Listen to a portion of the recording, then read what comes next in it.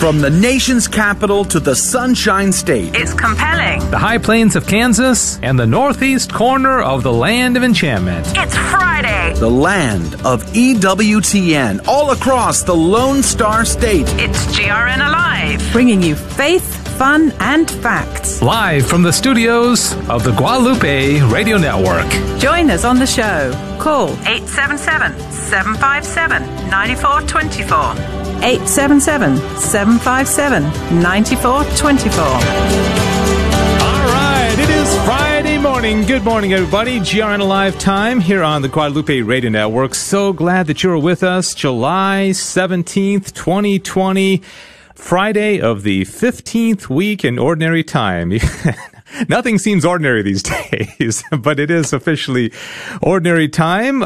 Dave Palmer here, along with Dr. Chris Malloy from the University of Dallas. And how you doing, Dr. Malloy? Good to see you. Doing very well, thank you. Yeah, thanks for coming in. You're going to be doing most of the heavy lifting on the show today. We don't have a first guest. You are our first guest. Sweet. And Cecil Anderson is out today. And so it's kind of the whole GRN is kind of off today, so to speak. You wouldn't know it because Diane and I are here, but I want to thank Diane Xavier because she came in today at the last minute notice and is running the boards, and therefore that also means we don't have any social media. How you doing, Diane? Good to see you. I'm doing good. How are y'all doing? Yeah, good. Well, you made the split-second decision last night that you can come in and fill in for Cecil, so thanks for doing that. Sweet. No problem. Today is, we tried as a network to have two retreats. First, we tried to have an annual retreat where we all get together, we pray, we participate in Mass together and kind of focus on our mission. Had one last year, which was great out in Midland. Had one scheduled in May, but with everything going on, postponed it to July, had to cancel the one in July. So today is officially, for the GRN family of employees, a day of reflection and prayer. We're not supposed to, do any, the work, the usual work. We decided to do the show live, but after this, we're going to run off and pray. And that's great. And so anyways, we'll pray for us, dear listeners, and we'll be praying for you. Diane, I think you said you're going to pray the rosary. And pray a rosary and maybe go to adoration. Yeah, awesome. Also wanted to talk quickly with Diane. I told Diane since she got thrown into it so late, I said, we're not going to go to you and have you talk about the topics and all that, and Diane's going to run the board. But, Diane, we do want to talk about an event in 6 days that's happening right here at our studio in North Texas. That's, open. It's a North Texas event, so to speak, but it's a virtual event, which means anybody in the world can participate, right? Yeah, anybody, no matter where you are, whether you're in Washington, D.C. or Kansas or New Mexico, join us. Yeah, and it's called the Summer Speaker Series event. This is the 12th annual. The first 11 were live in person. We've had outstanding speakers like Deacon Harold Brooks Sivers and Father Michael Gately, Father Calloway, Johnette Benkovic. Father Larry Richards. Well, Monsignor Charles Pope is going to be our speaker, and his topic is going to be a summons to courage.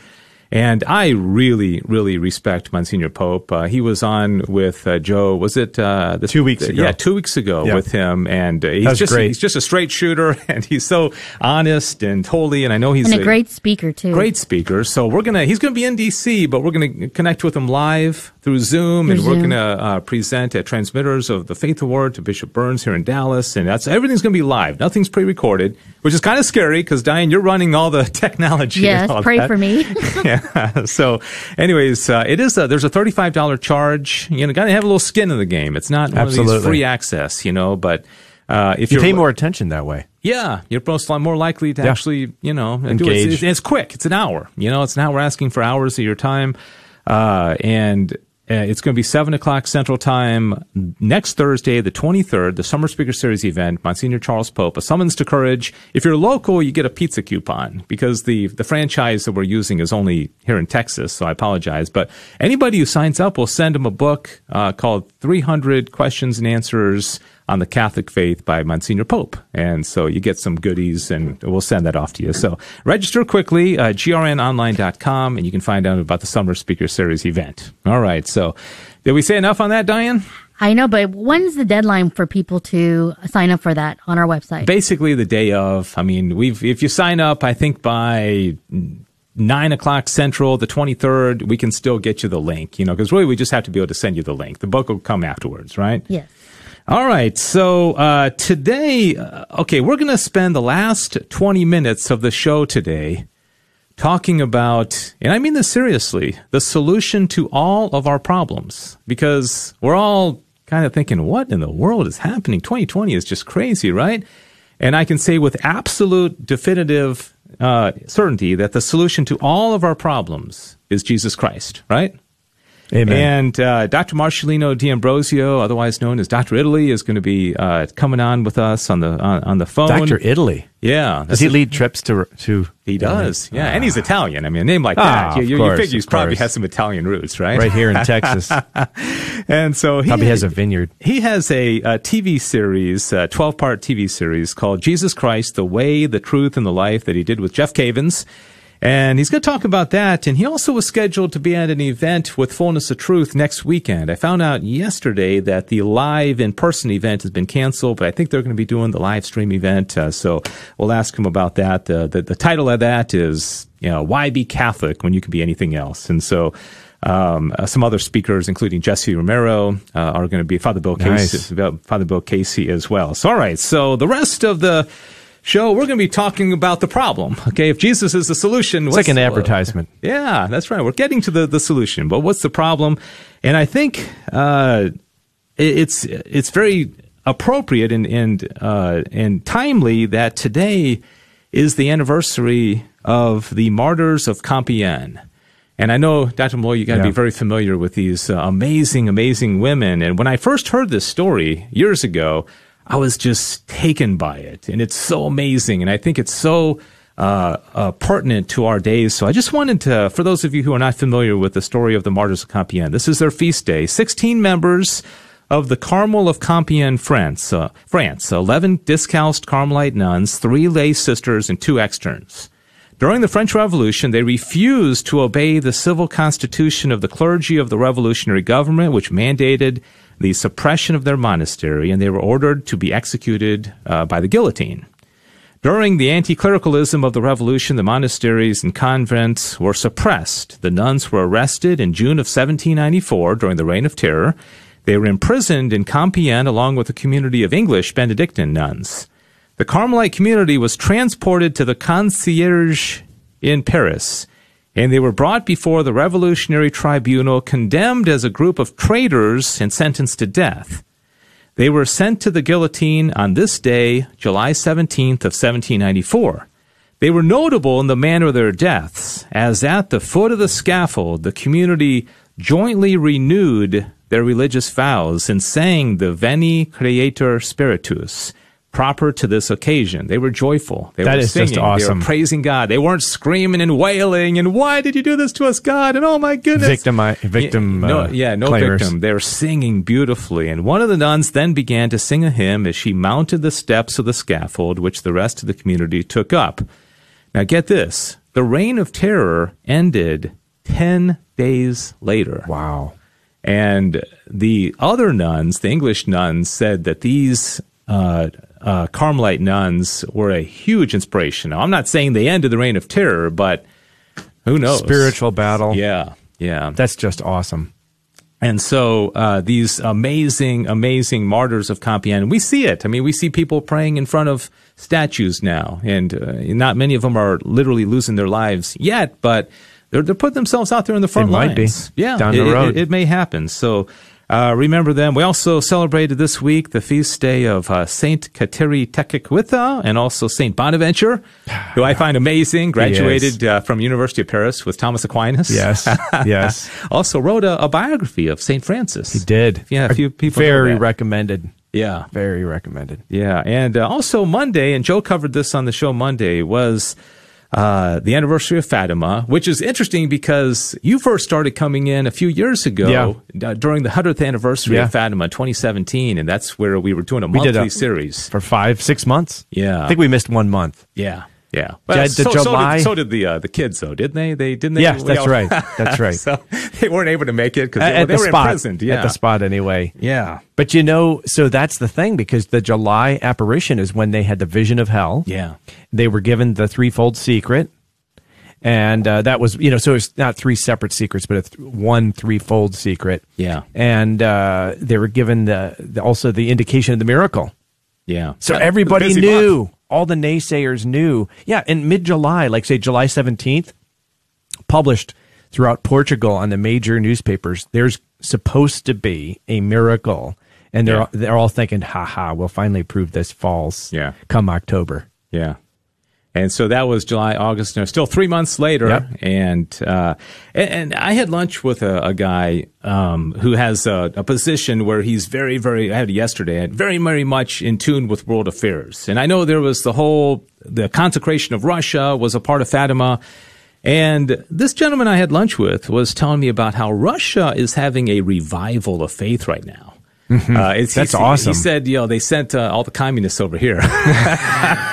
And I mean, and Putin is part of this. And the Orthodox Church over there is really, really, I mean, there's some amazing things happening in Russia. Yeah. And I was saying, back in the 80s. At least externally. I mean, it's like you know what I mean? Yeah. You wonder how deep some of it runs. Yeah. You never know. Yeah, externally. But they allow homeschooling. Yeah. For instance. Yeah. They still have the right understanding of marriage. So that's, right? Yeah. Some of the moral laws are much, much further beyond than what we have. And trying to get closer to their Christian roots. Yeah. And so anyways, some interesting things happening in the world right now. But that's what we're going to talk about is what is going on in America, in the world right now. And just as kind of lay the stage, we're going to talk about liberation theology. We're going to talk about Marxism, some of its philosophical roots. We do appreciate your calls and your comments. I know this is something that you likely, if you listen to Catholic radio, you're probably very interested in what's going on in the world. 877-757-9424, 877-757-9424. I want to mention we got some fan mail for you, Dr. Malloy. Sweet. Yeah. This I won't use the person's name. They said, Dr. Malloy, thank you for clarity of ideas and their expression on the radio shows on which you have been a guest for Guadalupe Radio Network. Here at my desk, I have a sticky note from a car ride when I heard you last October 28th. Your remarks on priestly celibacy and the impossibility of female priests in the Catholic faith were the equivalent of a long, cool drink of water after days in the desert. That's great. That's great. So I won't mention this person's name, but thank you so much for that. Getting some fan mail. It's good that nice. we have listeners. Good to know we've got listeners. You got to call up, though. Yeah. You've got to call up. Call us up and let us know you're out there, what you're thinking. 877-757-9424. If I were to say, hey, giving away tickets to a movie, all of a sudden, everybody calls in. Yeah. But that's all right. You can listen. That's fine. All right. So let me kind of set the stage of what we're talking about today. The horrific murder of George Floyd was May 25th. Okay. That May, June, July. So a little less than 2 months ago. Most believe, and I certainly do, and that this was a catalyst that set off a movement which is much bigger. Of course, it didn't start on May 25th. Something revolutionary is going on right now, something happening in our culture, our nation, our world that has really a lot to do more than racism or police brutality. Now, those certainly are could be issues and problems, but it's bigger than that. Boston police investigating, you may have heard about this, an arson attack on a statue of the Blessed Virgin Mary last Saturday night, the second attack in the U.S. on a statue of the Virgin Mary in 2 days during the same weekend in which 2 Catholic church fires are being investigated as arson. I mean, what does this have to do with George Floyd and police brutality? Yeah. Okay. Attacks on Catholic churches. And wasn't it Sean King who called for this? Yeah. It's like the pivot now to let's stop.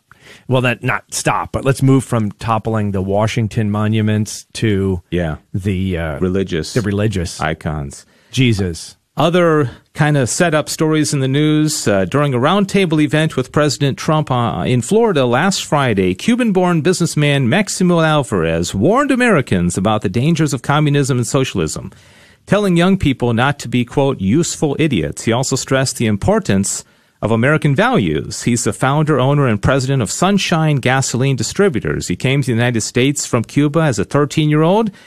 And he said, quote, almost 60 years later, I'm sitting next to the President of the United States talking about the American dream. He went on to talk about his experience as a child in Cuba, comparing the rise of communism in that country, spearheaded by Fidel Castro, with the current situation in the U.S. He said, quote, what is happening in our backyard today, I experienced as an 11-year-old. I remember vividly all the promises that a guy named Castro gave and how 99% of the people swallowed the pill.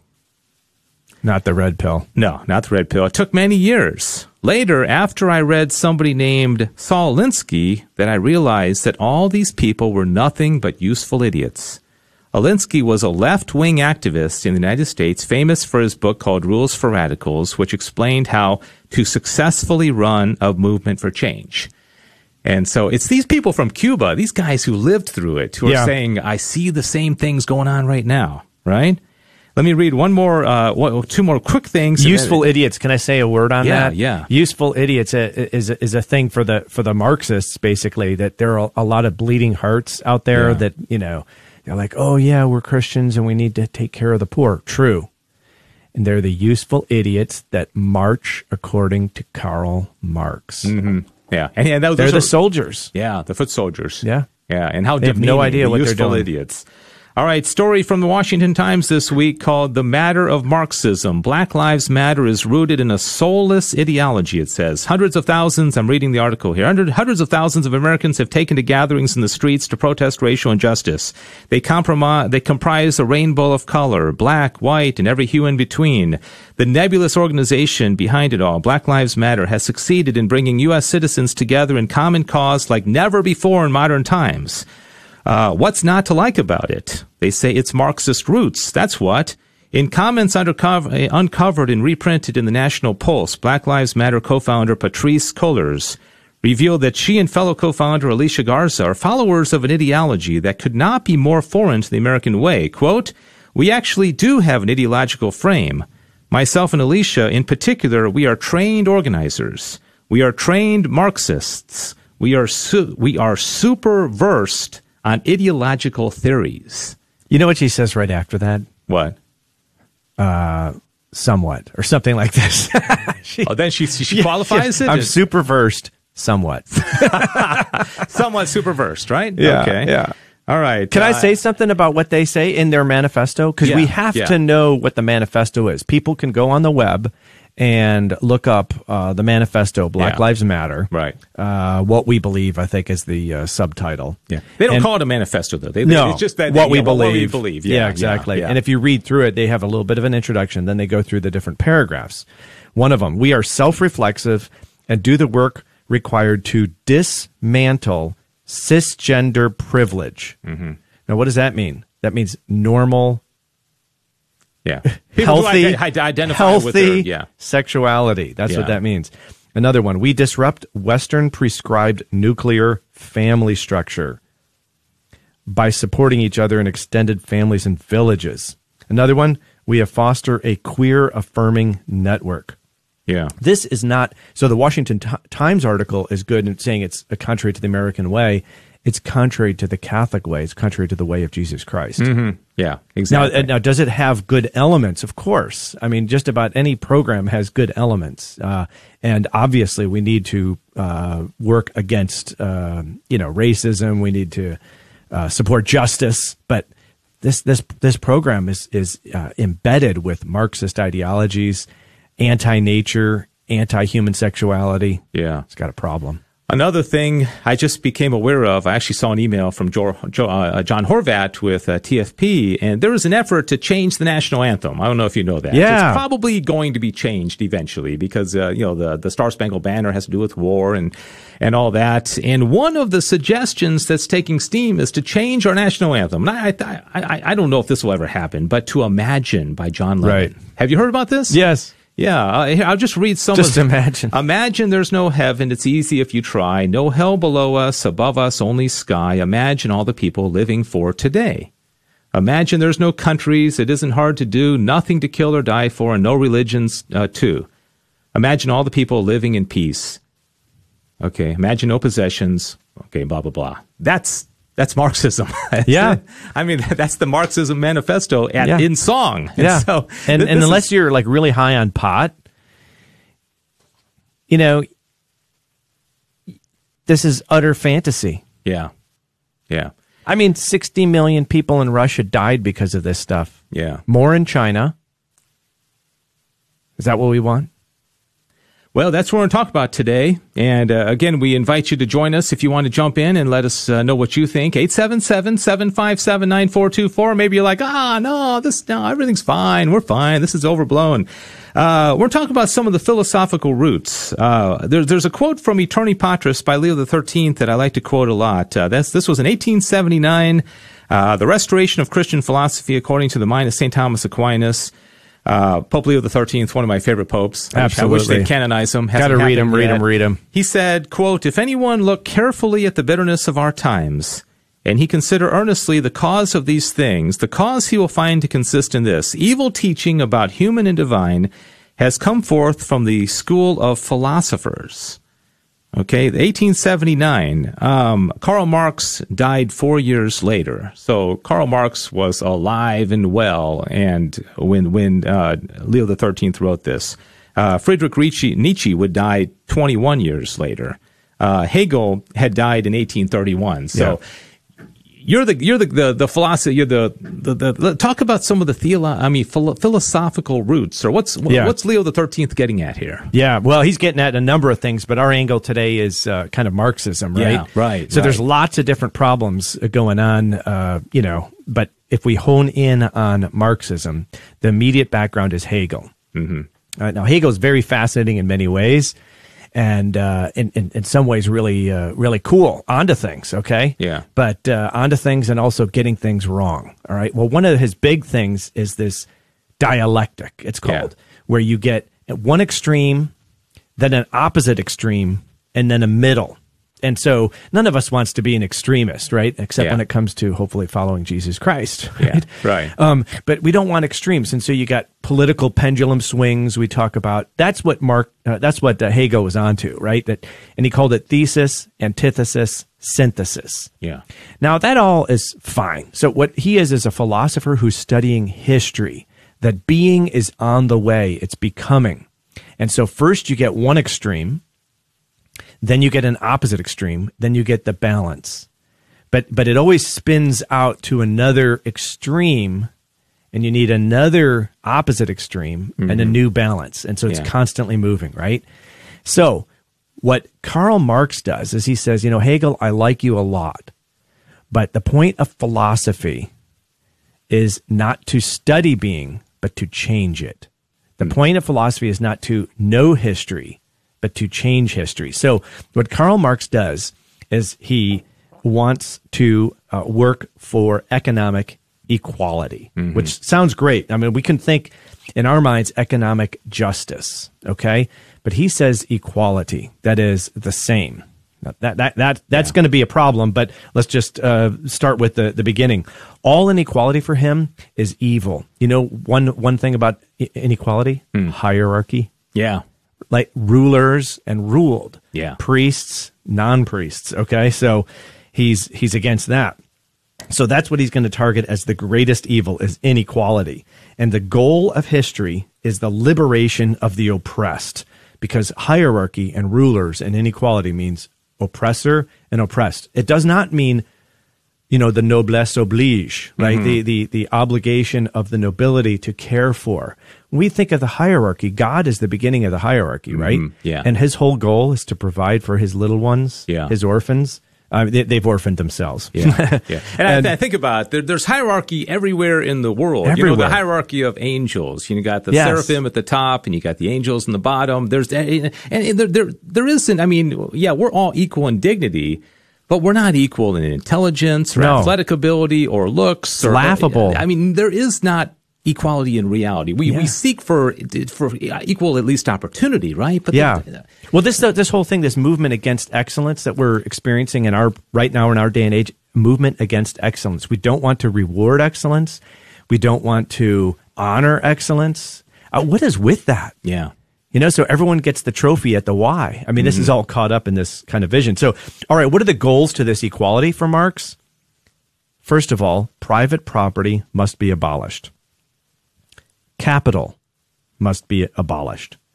And lastly, the state must be abolished. But that's going to take some time, right? So there's going to be this, you can't really get rid of the state right away. So what you need is a revolution. We're talking about a violent revolution because Karl Marx, here's another element with Marx, is Hegel actually believed in the spiritual. Okay. Yeah. And whether he believed in the physical is a question, actually, but I'm just joking. But Marx is only believing in the physical. So he thinks everything is about what he calls a dialectical materialism. Yeah. You and I are just material stuff. Right. But clearly we have like sensation. We're like animals, brute animals, and we don't want inequality. Now, to be fair, a little bit of the background. You've got the Industrial Revolution here, and you've got little kids working really long hours. You got grown men working long hours, not being able to come home to their families. So there's a whole socialist kind of concerns going on back then. And Marx is just a little player, really, until the first international working men's movement association in 1864, and then he sort of takes over, right? His ideas then become really big and takes over, and he directs the program. And but this movement to abolish private property and to get a government with coercive measures to accomplish that. Yeah. That's what we see going on in our world. That's what the Russians experienced in the 20th century. And the utopia that they promise is that once the government has convinced everyone that we're all equal, then the government can fade away, and all the weapons can fade away. But that didn't really happen in the Soviet Union. They gave up their guns pointed towards the West, and they kind of retreated within themselves. But they don't have a utopia. Yeah, and we're seeing some of that playing out here in our country today, as that the gentleman from Cuba pointed out to the president. This is GRN Live. We are now 26 minutes into the hour. We only have about 15 minutes left in this discussion. Then Dr. Marcelino D'Ambrosio is going to join us. I do want to hit on liberation theology as well, because this plays a part of it. I do want to bring to everybody's attention, though, and by the way, phone number 877-757-9424 if you want to join in the conversation. I mentioned the gentleman that I had lunch with yesterday, and he said, are you familiar with the communist goals that were entered into the congressional record back in 1963? And some people listening may be familiar with this, and I thought, like, seriously? Read a few of them. And in 1963, January 10th, a list of 45 communist goals were read to the United States House of Representatives, a gentleman by the name of A.S. Herlong of Florida, as a warning to the country of the stated goals of the communists in America, according to a document called The Naked Communist by Cleon Skousen. There's 45 of them, and I'm not going to mention them all, but here's a couple of them that you tell me if some of these are playing out in American culture today. Number 19, use student riots to foment public protests against programs or organizations which are under communist attack. Number 17, get control of the schools. Use them as transmission belts for socialism and current communist propaganda. 21, gain control of key positions in radio, TV, and motion pictures. Dave. It's not me. Number 25, break down cultural standards of morality by promoting pornography and obscenity in books, magazines, motion pictures, radio, and TV. Of course, they didn't know about the internet yet. That's the same as the Freemasonic, the Alta Vendetta. Yeah. Corrupt the morals and you'll get the people. Yeah. Okay. Like a few more here, because there's a lot. Number 27, infiltrate the churches and replace revealed religion with social religion. Infiltration. Eliminate prayer or any phase of religious expression in the schools. Discredit the American founding fathers is number 30. Listen to this one, 38. Transfer some of the powers of arrest from the police to social agencies. Does that sound familiar? Emphasize the need to raise children away from the negative influence of parents. And this is not the last one. This is the last one I'll read. Number 42. Create the impression that violence and insurrection are legitimate aspects of the American tradition. That students and special interest groups should rise up and use force to solve economic, political, and social problems. There you go. All right. Though that was presented to Congress, 1963, January 10th. It's in the congressional record. What do we see? Interesting. Very interesting. So anybody can look that up. One more thing about Marx. Yeah. But this whole thing about we're reduced to matter and everything is historical, right? Yeah. So, I mean, yes, things develop. But when you stress development over being, for Hegel, the number one category is becoming. Yeah. And so being is actually subsumed under becoming, right? So then there's no stable essences. Yeah. What does that do? What does that do to human nature and human sexuality? Do you see? There's no stable essences. So Marx totally into that. So there's no finality. There's no purpose. Yeah. Ironically, I mean, Hegel is the man of purpose and finality, goals, direction. But when you get rid of the essence, the finality is not the completion of the essence. Yeah. You see? So every youngster needs to take philosophy. I'm sorry. I mean, I'm a little prejudiced. But good philosophy, good philosophy. I agree with you. I teach philosophy to high school kids, Thomistic philosophy, and I know you're very, very, I've learned a lot about this, but we got to know these terms. Yeah. Essence and existence, existentialism, and what all this means. And heresies are rooted in bad philosophy. Yes. Let me ask you about liberation theology. Okay. Because I think this all plays into it. I looked up, and this is just a definition, and then you can tell us more about it. A movement in Christian theology developed mainly by Latin American Roman Catholics, according to this, you can tell me if that's true, that emphasizes liberation from social, political, and economic oppression as an anticipation of ultimate salvation. It's that'd be the rosiest. Yeah, I'd say that's the rosiest way you can look at it. Yeah. But first of all, there's a German background to this, so it's the German theologians where these Latin theologians got their ideas. It's always the Germans, frankly, and Marx. So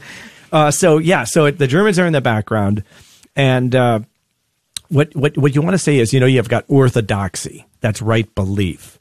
There's also what we call orthopraxy, right? Right practice. Doing the walk, walk the walk. Yeah. Okay.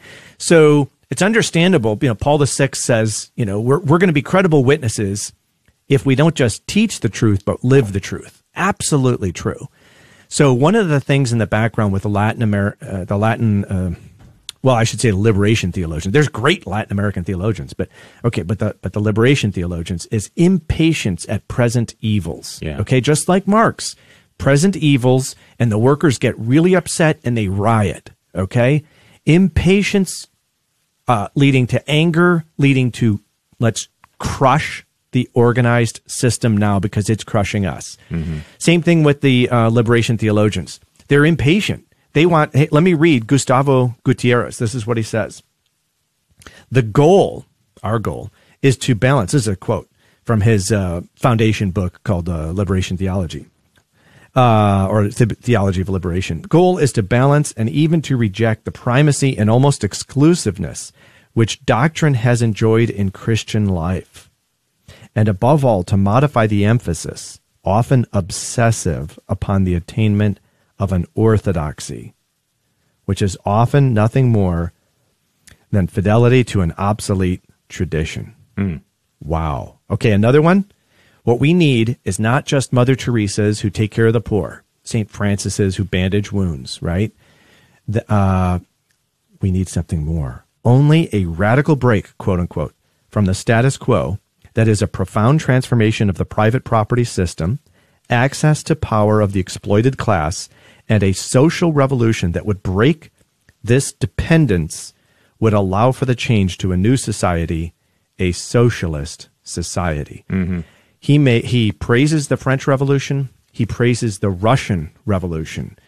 Gustavo Gutierrez, whom many praise, they like to praise. He's at Notre Dame now. He might be, I think he's emeritus at Notre Dame. Mm-hmm. But from early 2000s to a few years ago, he was directing more dissertations than anyone else in that department. Wow. That's according to a PhD student I met in 2010. So this is a big movement. This is even before the last 8 years, mm-hmm. before Pope Francis. He was part of a big liberation theology movement, and they praise the Marxist revolutions. Yeah.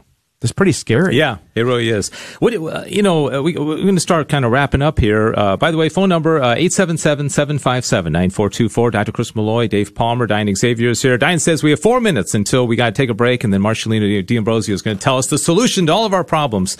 Would it be too simplistic to say Marxism, socialism, communism puts all their eggs in the temporal basket? Like everything, and it's atheistic by its very nature. So there is no heaven, as John Lennon likes to, he sang about. And so all of our justice and all of our peace and all of our happiness has to be accomplished in these 60, 70, 80 years that we have here. So the impatience, right? Whereas Christianity says, no, there's something else. You know, we may have to long suffering. We may have to. I think of the abortion movement. It's kind of, boy, you talk about patience. We've been working on this for many, many years. We don't have abortion doesn't. We'd like it to end tomorrow, but if it doesn't, we'll keep marching. We'll keep praying. We'll keep, and we'll be patient about it. Marxism is temporal, and I see that even in our current age, where there's a lot of obsession about health, physical health. And I don't see as much talk about eternal well-being. No, you don't. It's like, by golly, we got to keep ourselves away from this virus, whatever we do. I mean, again, we should stay healthy. We got to take care of our bodies, right? But I think, is it a little imbalanced? I'd say two things. I think that's half the truth. Yeah. But here's the thing is, there's tomorrow, there's the aspect of tomorrow, the eternal, and there's the aspect of lower and higher. Okay? And so God is higher. He's more heavenly than we are. And there are goods that are higher than other goods. And so if you just say human life, a good Catholic life, farmer, his wife, his children, French countryside, paint a beautiful pre-revolutionary portrait, right? Mm-hmm. What is life like to them? Do they think they are just stardust? Mm-hmm. That is going to be annihilated, and the only thing that lives on is their children? Is that the way they live the day? Mm. No. They live the day as imbued with the beauty of God. So you and me, we don't just live for the tomorrow that is not yet. We do live for the today, but as a divine thing, not as a totally cold material lump. And these anarchists, by the way, one thing we should tie in, the Marxists of the late 19th century were working hand in hand and also as enemies with the anarchists. The anarchists and the Marxists were together in this original movement. And what do we see today? We see Marxists and we see Antifa that are anarchists. Yeah. Working hand in hand. Hand in hand. And now, the nice thing about that is that Satan's house is divided. Right? And it looks united insofar as it hates the Catholic Church and civilization. Yeah. But it's actually internally divided. And God knows that game. We don't know it as well. But their plots, their conspiracies can't survive. Yeah. Amen. Great way to wrap it up. And I just want to close this little part of our discussion where we started with and I'll say celebration, even though these wonderful, amazing women lost their lives, the celebration of the deaths and the remembrance of the deaths of these amazing martyrs of Compiègne, 19 members of Carmel, who were sentenced to death for being traitors to the French state. And what did they say? Okay. And we'll go to our death, having our heads chopped off, beautifully singing the Veni Creator Spiritus. See, that's not Marxism. That's awesome. That's not putting all your eggs in this basket. That's saying it's okay. You can take my life. It's not the whole story. That's right. And that day was beautiful for them. Yeah, beautiful for them. That day, and now they're in eternity. By the way, there's an artistic thing on the dialogue of the Carmelites. Yeah, which is a little bit romantic in some respects, but it is powerful. It's an opera, actually. You can, or a play. You can go to see it. Yeah, amazing. All right, this is GRN Live Friday, and we are going to be joined in just a moment with Dr. Marcelino D'Ambrosio, otherwise known as Dr. Italy, and he is one of the hosts of a TV series called Jesus, the Way, the Truth, and the Life, hosted with Jeff Cavins. And like we said, we spent 40 minutes talking about the problem. Let's spend some time talking about the answer. The answer is Jesus Christ. And Dr. D is going to tell us all about that here in just a couple of minutes when we come back. Thanks for joining us. We'll be back.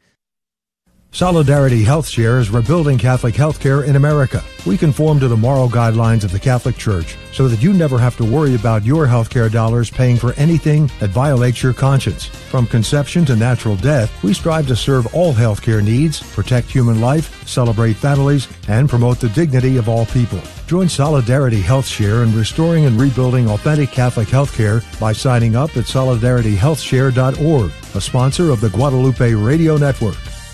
We're hiring. Guadalupe Radio Network has an opening for a general manager of our West Texas and New Mexico operations, based out of our flagship station in Midland. It's a wonderful opportunity for a mission-focused, faithful Catholic to join an apostolate dedicated to spreading the Catholic faith by the means of radio. Bilingual is required. Send your cover letter and resume to careers@grnonline.com. careers@grnonline.com. The Doctor Is In is a radio show hosted by Dr. Ray Guarendi, a Catholic father of 10 adopted children, a clinical psychologist, author, professional speaker, and national radio and television host. Dr. Ray's show can be heard on the GRN on weekdays at 1 p.m. Eastern Time and 12 noon Central Time. Hi, I'm Len Oswald, president of the Guadalupe Radio Network. Airing Catholic programming, which helps to build strong, holy Catholic families, is one of our top priorities. Dr. Ray offers parents a roadmap through these difficult and sometimes frightening times. He is a strong voice for parents, giving advice and insight that builds confidence for strong parenting. The Doctor Is In has been a popular longtime show on the GRN. And with Dr. Ray's sense of humor, you are guaranteed to leave laughing. This has been your GRN Family Minute. Together we are one Guadalupe Radio Network family. All right, we're back. This is GRN Live Friday edition. We're down to 19 minutes in this show, and we're glad you're joining us. 877-757-9424, 877-757-9424.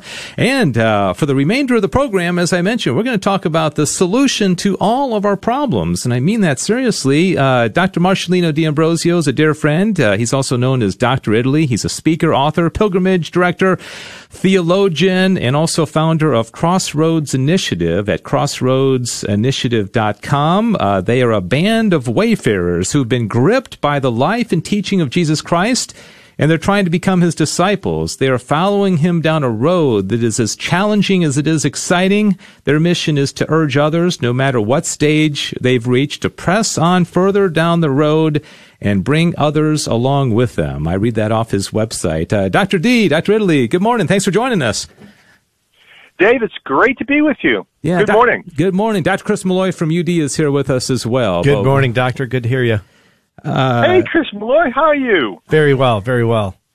All right, gosh, we just had 40 minutes talking about Marxism and socialism and all the problems going on in our world. I don't know if you had a chance to hear that segment or not, Dr. D, but now we want to talk about the solution in this amazing series that you and Jeff Cavins have put out, The Way, the Truth, and the Life. And so I don't know if you want to go right into and tell us about it, or if you want to tie it into our previous conversation and some of the things that are going on in our culture today. But I'm just going to throw it over to you. Where do you want to take it?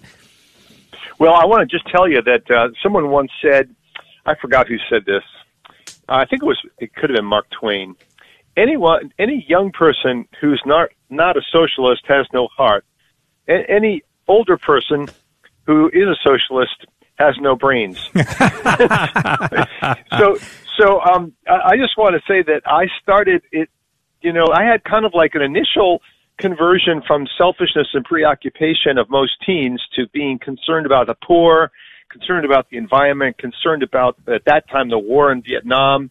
And so I was attracted to what I thought was socialism, because socialism actually sees a serious problem, and it talks about things that sound really good, like solidarity, workers of the world unite, solidarity of the poor, equality, justice. There's a lot of ideals that seem attractive, and they actually seem to be somewhat in line with Christianity. Yeah. But when you probe a little bit more deeply, the solution, the means to bring this about, is pretty horrible, and it doesn't work. And so, the ends justify the means is unfortunately part of a kind of Marxist dogma, that if you have to kill a few innocent people or you have to take away freedom in order to get to this goal, well, so be it. And that's part of the problem. And the other part of the problem, besides the actual evil and the atheism that's kind of embedded in socialism, is that there's no power for people to be just and to be loving. And this is what the biggest problem that most of people today don't seem to face, and that is that human nature obviously is flawed, and you can't just decide to be generous and good and loving. You can't just decide we're going to eliminate racism, for example. You can't just decide these things and then effectively do them because there's a lack of spiritual power in human beings to overcome the kind of the death wish that's kind of embedded in us. Original sin, there's a lot of different ways to talk about it, but what original sin kind of does, it's caused a wound in our nature where we actually gravitate towards the things that are destructive for us and destructive for others. Why do we do stupid things? Why do we do things that hurt us?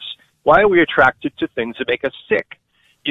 All these things can be traced back to the decision that our first parents made and that all of us have made at some point or another to not listen to God, to turn our backs on God and think that we know better. And that has left us in a terrible state. Now, when I was 16, I was out marching and protesting, but I was also noticing the burnout of very good, noble people inside of various social movements. They didn't have the strength to carry on. I was disillusioned by some scandals that I saw.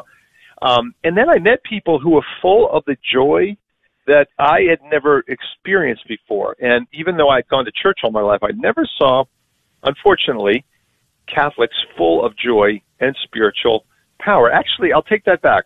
My first grade teacher in catechism was a nun, and she was really, really different. She glowed, and she loved me, and I loved to be around her, and she loved every child in that class. And I recognize now the life and the power of the Holy Spirit that she had allowed to be unleashed in her life because of her obedience to Jesus. And I saw that in a lot of other people when I was 16, and I figured something out. I asked a nun at that point in time why these people were so different. They were Catholics. I was a Catholic. They were excited. I was not. How come?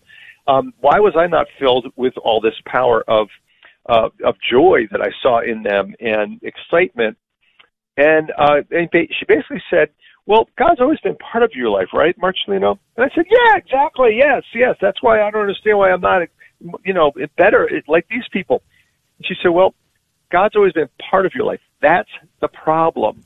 Jesus has to be the center of your life, and then he can do what he wants to do. Then he can bring the power of the Holy Spirit alive, the power that you got in baptism and confirmation. So I asked Jesus to become the center of my life. And wow, things began to change unbelievably. And it wasn't all at once, but there were some immediate changes, like power for the first time to conquer an area of sin in my life that I couldn't change through willpower. And, I learned a lot about willpower and its limitations as I read the scriptures, and then I looked around at life. And I saw Jesus change my brother, and then I saw the Lord Jesus change my mom, who had been an alcoholic from the time she picked up her first drink. And she would still say she is an alcoholic, but she's a recovering alcoholic now. And through the power of the Lord, through letting go and letting God, she's now sober for 30 years, and she is praying for us as we do this show. Praise the Lord. And so, anyway, the power of Jesus. So, anyway, that's why I wrote the book, Jesus, the Way, the Truth, and the Life, just recently, and why Ascension Press did a study on the person of Jesus. They've done wonderful Bible studies. They've done studies on books of the Bible and studies on Mary, a biblical walk through the Mass. But we want to focus just on the person of Jesus because he brings everything together. Everything flows from him and goes back to him. So that's what we did. And that study came out just during the COVID thing. So many people haven't had a chance to do it yet. But it is an amazing study that can be done online. It can be done at home. It's video. It's a workbook. And it's just a plain old book that now is also being made into an audio book and a Kindle book as well. Yeah, Dr. Marcelino D'Ambrosio joining us. We're talking about the Bible study series from Ascension Press called Jesus, the Way, the Truth, and the Life. Dr. Marcelino D'Ambrosio and also Jeff Cavins. And this was filmed on site in the Holy Land, right? Y'all went out there and went to the key locations in the Holy Land. Is that right, Dr. D? We did. A year ago in late May and early June, which, by the way, is a really hot time over there. Yeah.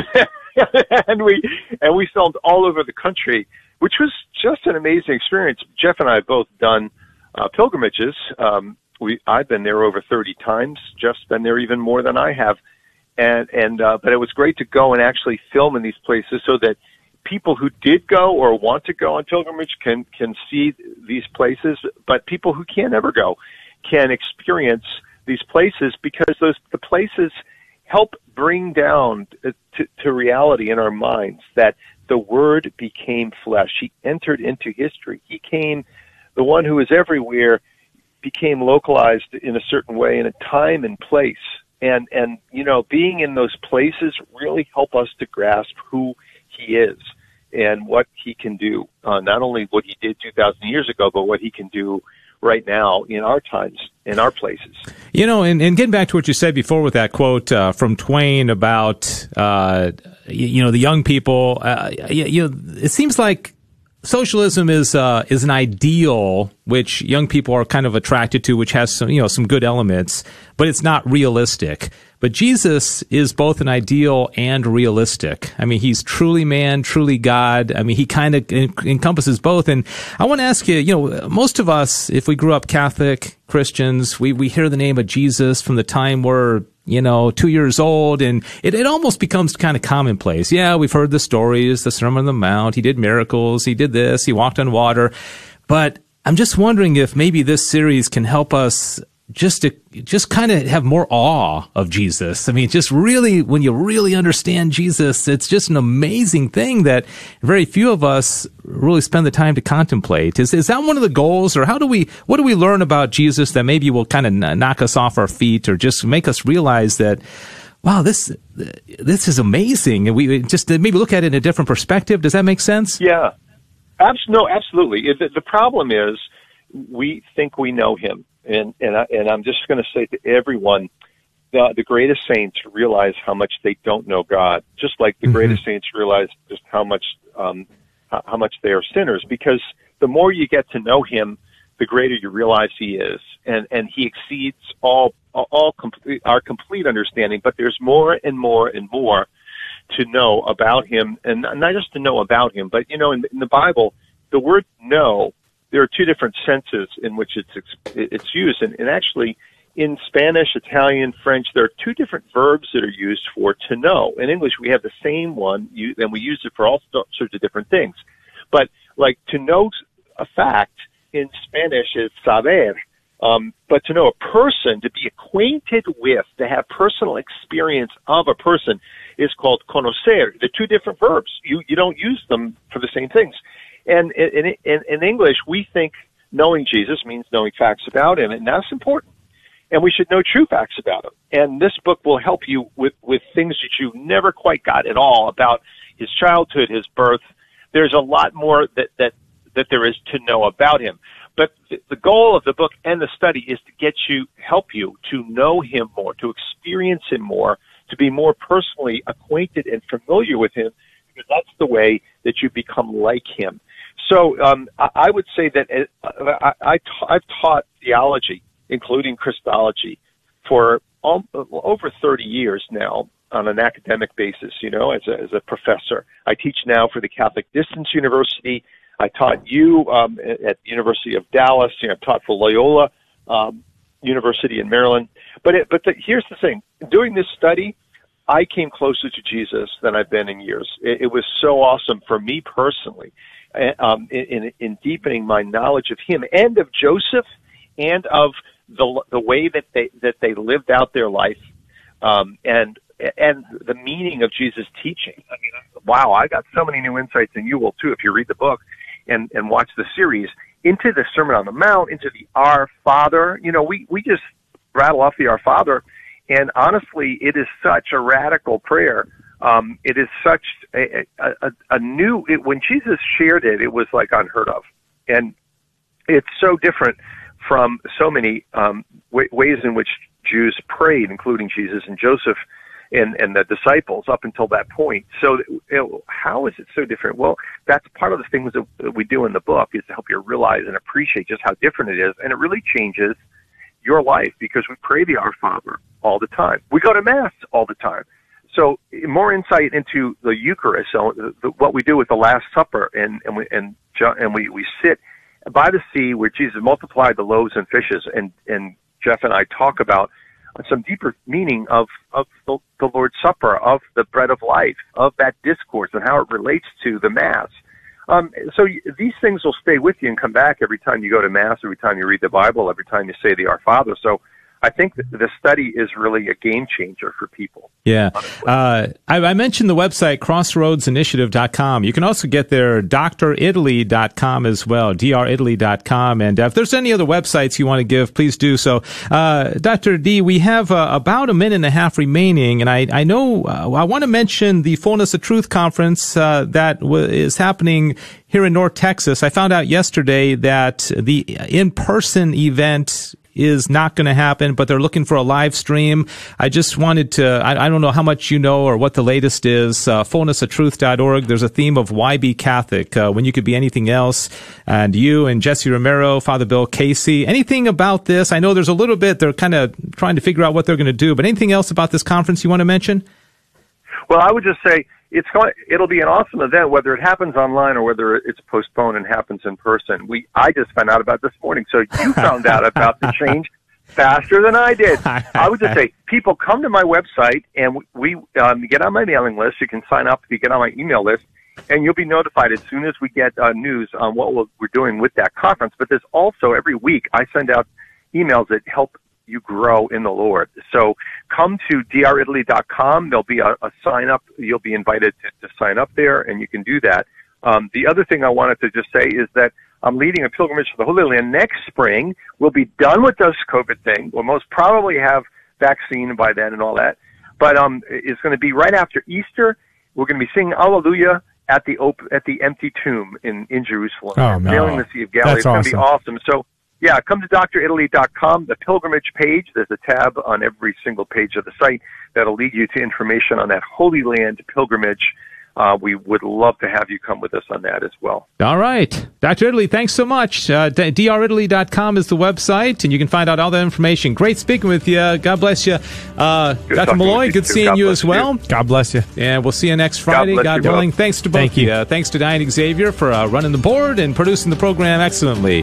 Have a great weekend. Don't forget to tune into Joe and the team Monday, same time, for the GRN Live Monday edition. God bless you.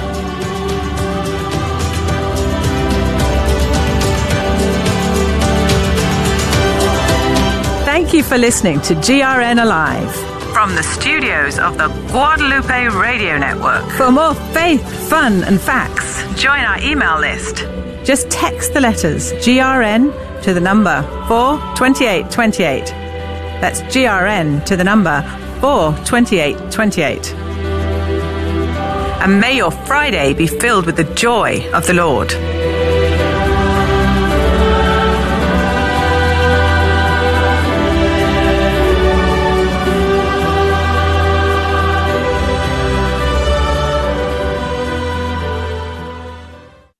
Blessed be God, blessed be His holy name, blessed be Jesus Christ, true God and true man, blessed be the name of Jesus, blessed be His most sacred heart, blessed be His most precious blood. Blessed be Jesus in the most holy sacrament of the altar. Blessed be the Holy Spirit, the Paraclete. Blessed be the great Mother of God, Mary most holy. Blessed be her holy and immaculate conception. Blessed be her glorious assumption. Blessed be the name of Mary, Virgin and Mother. Blessed be Saint Joseph, her most chaste spouse. Blessed be God in his angels and in his saints.